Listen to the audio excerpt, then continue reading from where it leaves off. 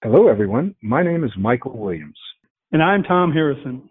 Welcome to Your Voice Matters. Hey, everyone. Michael and I were speaking recently about everything that's happening right now. And many of you may have heard our last podcast, and you may notice that we've changed the name of the podcast. Our podcast before was called Speaking COVIDly, obviously because of this era of COVID that we're still in, of the coronavirus.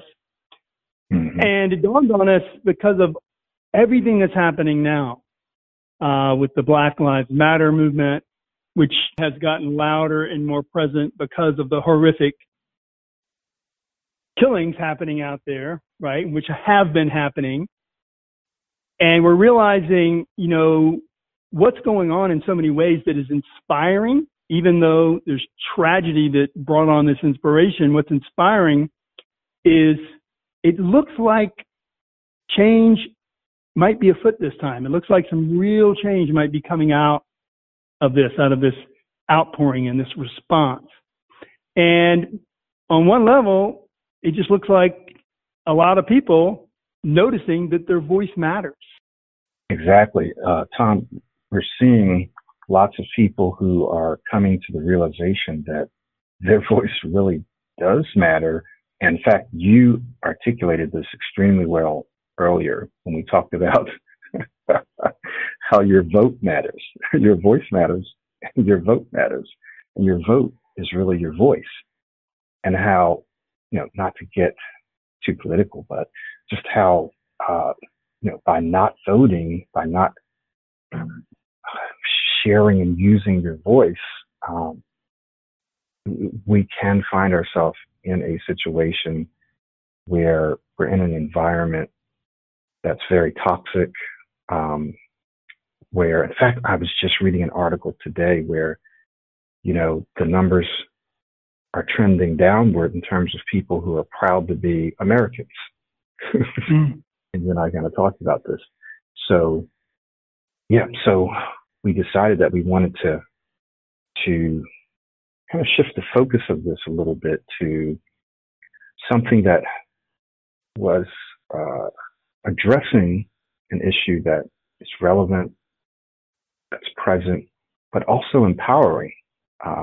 We understand that people have things to say that can inspire, that can impact, encourage, that can literally change the course of history, and they might feel like their voice doesn't matter. And so we want them to know that their voice does matter, and we want to provide, in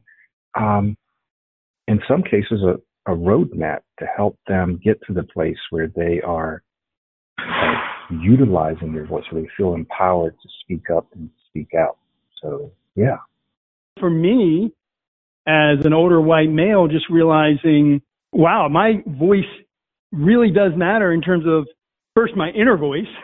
Like, how can I be more proactive and more sensitive on one level, but also more proactive and actually really trying to make a positive difference? Mm-hmm. And certainly with other white people, where I can at least, together, we can become more educated in this arena.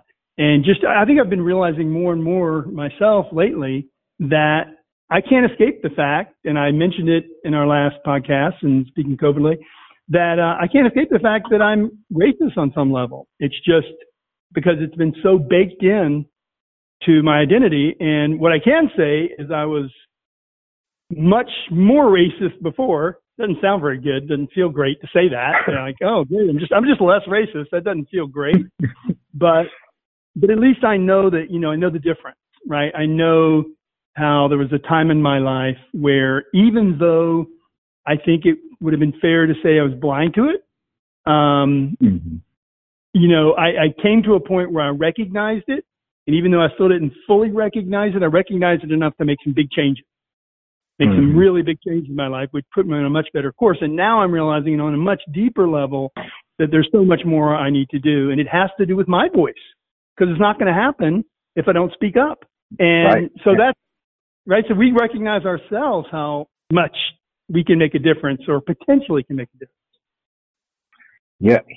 When you said that, I thought of a very, very specific example, and I'll relate this to hopefully what is becoming a new policing policy, which is if you are an officer and you see another officer doing something that's inappropriate, excessive use of force, whatever, that you will say something and then you'll actually step in and do something. So hopefully that becomes an action that's rewarded and that is encouraged. Now, I want to relate that, though, to a specific experience that I had a year or two ago. I was sitting at a restaurant, and I was sitting at the bar, to get a nice little glass of wine and maybe some pizza or something, not too far from where I live in Florida here, on the Tampa Bay area. And the bartender, who was a young white lady, she looked at me barely, and she just kept walking back and forth, never asking me, never acknowledging. And I was, waiting patiently. I thought, okay, well, maybe she's busy.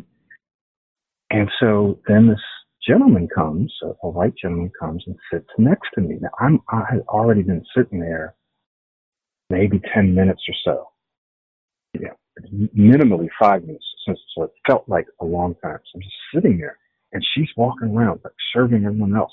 I'm like, okay, well, they were here before me, so okay, so I'll just wait.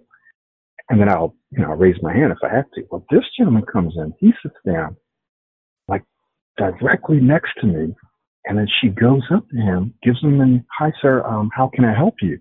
Right. Now, he sat there for a few minutes before she got to him, but not that long. So she literally overlooked me, went to him, and he immediately looked at me and said, oh, what was that all about?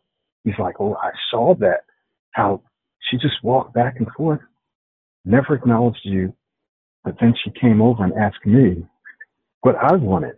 So the example that I want to put forward here is, and I don't know that I would have necessarily done this if I were in his place, but when you're talking about using your voice, that might have been a great place for him to actually say something to her or say something to the manager on my behalf. Now, I said something to the manager. I went and said, hey, I don't like to use the race card. I don't like to pull that or anything like that. But this is what happened. The gentleman sat next to me. He even saw it clear as day. Something needs to be done about it. So that would have been a great place. And I'm not faulting him. I don't know that I would have done that either. But that's an example of when we see something like that happening, we need to step up and say, hey, this isn't right. This is clear. I'm looking at this happen. We need to do better. It's so interesting, Mike, that you use the word gentleman. I'm writing something now, and I'm debating, do I want to, what do I want to do with this? But I feel like I've got to move forward with it. And excuse my language, but the title I've come up with is Fuck Being a Gentleman. And the reason is because I grew up with this concept of the gentleman was someone who treats everyone in a gentle, really kind and considerate way. What are they? They're nice. And we hear a lot about that now, about how being nice, hey, it beats the heck out of not being nice, and it's a good thing. But if it's just being nice and not taking action or going that next step, particularly in that example you just gave, he was aware, right? He was, in a sense, you could say he was kind of being nice to acknowledge you in the way that he did. Right. He acknowledged to you that, oh, I saw that, I got that, man, that's not right. But that's being nice. That's being the gentleman. All of these things were like, wow, wait a minute. I grew up in this fraternity I was in, et cetera, all this emphasis on being a gentleman. And I started realizing all the baggage that is in that identity of, at least where I grew up in Virginia, the Virginia gentleman was basically, you might as well say, the white racist. Because that's really what I was being trained to be, is a nice white racist, otherwise known as a gentleman. in my culture and what I grew up in. I could see the same thing happening, for example, in my experience, where I might be the guy, oh yeah, nodding or whatever, but not doing anything about it. And when things happen, it's just like, what are we supposed to do? But the answer is really right in front of us oftentimes, right? Like in that case, like you don't fault the guy. A lot of us won't do these things. But the reality is so often the answer is right in front of us.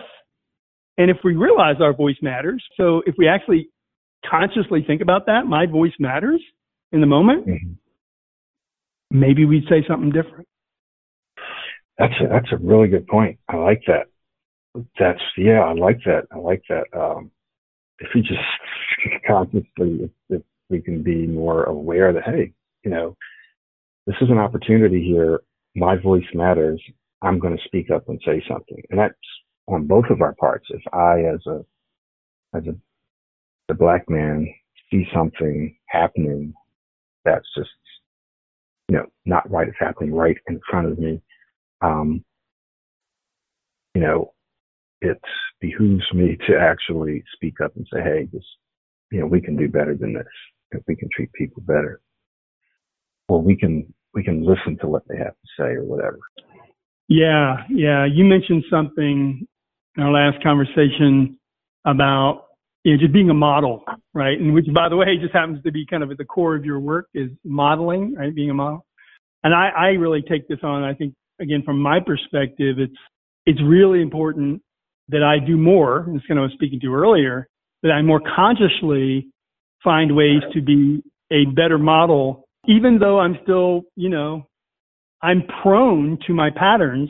I want to overcome them. I want to overcome those patterns. And there would have been a time, there definitely would have been a time that if somebody had challenged me, I would have said I wasn't racist. I'm sure I did say that many times when I was probably in the process of being blatantly racist, right? And I'm saying I'm not racist. And at least I get that now, but I'm sure there's times when I'm not getting it, when I'm still blind to it. But that doesn't keep me from doing the best I can to model the behavior I want to see from other people, especially when people really feel it and they want to make a change and we don't do anything. Like we were talking about the voting earlier, right? It's like, well, that's great if you want somebody else in power, but if you don't actually vote, what's going to happen? Yeah, you said a few things, and I've kind of forgotten what I wanted to say about them. But one of them, you're talking about being a model, and what came to mind for me was, okay, well, here's one of the things I wanted to say. It's kind of related to what you said, but it's definitely related to our work. And you just talked about being aware. Really, a lot of this boils down to the foundation of our work, which is habit. Habit, another word for habit, is patterns. So we, often may not think that we have certain beliefs or we see things a certain way or we act in certain ways because it's automatic. It's habitual. It's a pattern. The same thing with racism and bigotry and discrimination. It's a pattern. It's a habit. And so one of the first steps is to just be aware that it's there before you can even do anything. You got to be aware that it's there. Then once you're aware, then you start to observe. And sometimes we need other people to reflect back to us when we're doing it because it's something that we do all the time. We don't even know that we're doing it. So other people have to say, hey, that was this or that was that. What? Really? I didn't even know I was doing that. Right?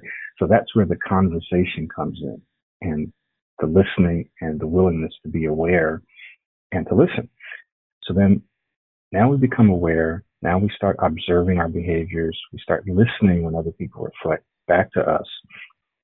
Then we start taking constructive action to replace those current patterns or habits and these thinking patterns, self-talk, things that we say to ourselves, beliefs that we have, and actions that we take, right? Then we say, okay, how do I want to act? This is where the modeling comes in. How would I like to act? How would I like to be? How would I like to think? And then we start systematically, consistently replacing those old habits, those old patterns with new ones. And that's true with speech, right? Changing our speaking patterns. It's true with any behavior, thoughts, and it's also true with racism, right? Same process. Yeah, and I think it's really helpful to see it for that. It is patterns. And whatever our behaviors are, racist or in any other area of experience, whatever we're acting out, however we're behaving, is some pattern, coming out of some pattern, some habit. Mm-hmm. And on one level, hopefully, by realizing that, hopefully it can remove some of the charge, because what we know and what I've come to learn as a white man is, white people, and I'm going to make this is a generalization, but I think it's certainly true for most of the people I've met, is we're really good at believing we're not racist. When there's all kinds of evidence to the contrary. Mm. And a big part of that is because we don't really understand what it means. We're not a person of color. So again, I'll never really understand it, but at least I can say, without really having a charge about it now, I mean, I do have somewhat of a charge. It doesn't feel good to admit I'm a racist, but I don't run away from it anymore. I know that I want to improve that. I know I want to learn more. I know I want to become a better person. I know I want to treat everyone the same. I use the term a lot of oneness, and yet I realize how that term of oneness, it means all inclusive, but it's kind of easy. It's a lot easier to talk about oneness, for example, if you're not talking about race and things, because you start realizing, you start talking about the actual divides in society racially. Mm-hmm. It's like, hold on, it's a lot easier for white people to talk about oneness. Mm-hmm. So it's just it's an ongoing learning experience. And the more we can realize that it's just patterns from our conditions, our conditioning, the way we grew up, the people we hang out with, etc., it can be really helpful to just not make it personal, right? In a way, it is personal because we own it, but not let it define us, right? Realizing we can redefine ourselves, I think is super important. So I just really appreciate that. I think it's something we can all learn from and hopefully be open to, and I hope I'll be able to be open to this, is open to fresh perspectives, open to, I don't know if this is the right word, criticism. None of us like to be judged, right? And oftentimes criticism can be seen as judgment. But but hopefully what we can demonstrate is it doesn't have to be that way, right? We can help each other see different perspectives or invite people to see different perspectives without it being judgmental in that sense. Exactly. I try not to use the word criticism, although it's a legitimate word, but I prefer to use the word constructive feedback. And the difference is, if we go back and do a little research on this word criticism, it in part has to do with cutting, crit, right? To criticize is to cut. And again, it's a legitimate word. It's not a bad word. Sometimes it feels bad, but it's not really a bad word. But we can also replace that with constructive feedback, which says, here's what happened. We're just describing, here's what happened. Here's what the current situation is. Here's where I'm at now. And what can I do differently? What can I do better the next time? So while it does look back a little bit to describe what happened, it also looks forward. That's where the constructiveness comes in a sense. We're also looking forward to say, what can I do better? As opposed to the tearing down and the cutting apart of, you're this, you're that way, and why are you this way? And just tearing it down, right? It's okay to look at what's actually happening, but what's even better is to look at what's happening and then look at, now, what can we do better the next time? What can we do better going forward? On one level, feedback is it's kind of like asking a question. So is this what you're saying? Is this what I'm hearing? I think that's an important part of feedback, is it requires real listening. Criticism doesn't require listening at all, and often this is where it gets in trouble, right? We can easily criticize people and it's like, didn't hear a damn thing they said. Right. But yeah, I appreciate that. I think that's good stuff. And this, hopefully what we're doing here is painting kind of a picture of how we'll move forward with this kind of new iteration of the podcast. In many ways, we're going to talk about the same things we would talk about anyway, right? We'll address purpose and meaning and what matters. And what we've both come to realize is you can have purpose, you can have meaning, you can know what matters in your life, but if you're not voicing it, right? Mm-hmm. And we see that so clearly right now. You can have all of that, but if you don't voice it, you might not be making the kind of change that you're here to make in the world. Exactly. And we're going to talk about that on a micro level and a macro level, meaning your voice matters in that meeting that you're going to have tomorrow, right? If you're in that meeting and you have an opinion, you have a thought, an idea, you want to share it, your voice matters. Your voice matters in your relationships. Sometimes you need to speak up to defend yourself or to just explain your perspective or whatever. So we're going to be talking about that on a micro level. And some people, this is my area of expertise, some people have trouble articulating their thoughts, explaining things, so forth and so on. Because, just speech anxiety or they rush, or when they speak, people don't listen to them, or people seemingly don't respect them or respect what they have to say, so forth and so on. We'll talk about that. And then we'll go all the way up to the macro level. We're talking about how your voice can matter in big ways as well. Maybe speak to that a little bit, Tom, how a person's voice can matter in a macro level, on a big level. Yeah, and I think it's interesting because sometimes the big level is directly connected to the little level, right? Like we talked about before, sometimes we need the mini habits and the micro habits and the itsy-bitsy teeny-wee habits like we talked about in the past to get to where we're doing something that makes a bigger difference, right? So it's all connected. And so, yeah, looking at that more directly connected with my work, which is called Walk Your Why, is just being on purpose, right? So when we know we're on purpose, then hopefully what we get out of that is we know our voice matters, right? Because if we're really connected with something important in our lives, whether we feel like we're connected with kind of that one purpose, that one thing we must do, or if we're not quite, we don't feel that yet, we don't feel that calling completely yet, but we just want to do something that makes a difference, your voice clearly matters in that sense. So that's right. Where we can, like you said, it can be anything from, hey, I just need to speak up in this meeting because there's something that needs to be addressed that's not being addressed, and I can bring it up. Right? Exactly. And then, but it could very well be that the outcome of that meeting sets you on the course of your purpose. Who knows? Exactly, man. Exactly.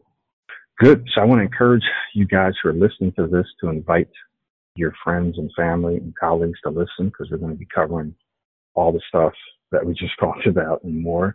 And there may be some opportunities where we might have some guests. We may be doing some of these as a video podcast. Of course, you'll be able to listen to the audio as well, but we may be also doing some videos. So I'd love for you to tune into that as well, right? Yeah, looking forward to all different formats. We might even be doing some dance and stuff like that. I'm just playing. What?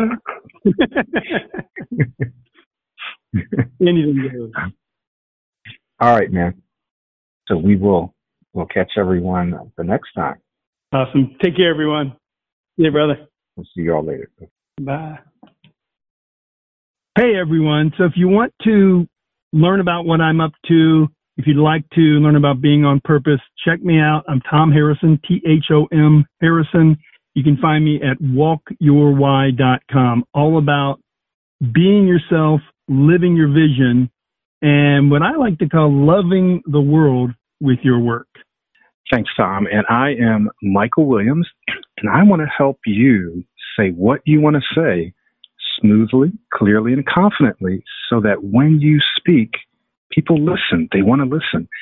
And you can check me out at thesmoothspeechsystem.com. We'll see you there. Take care.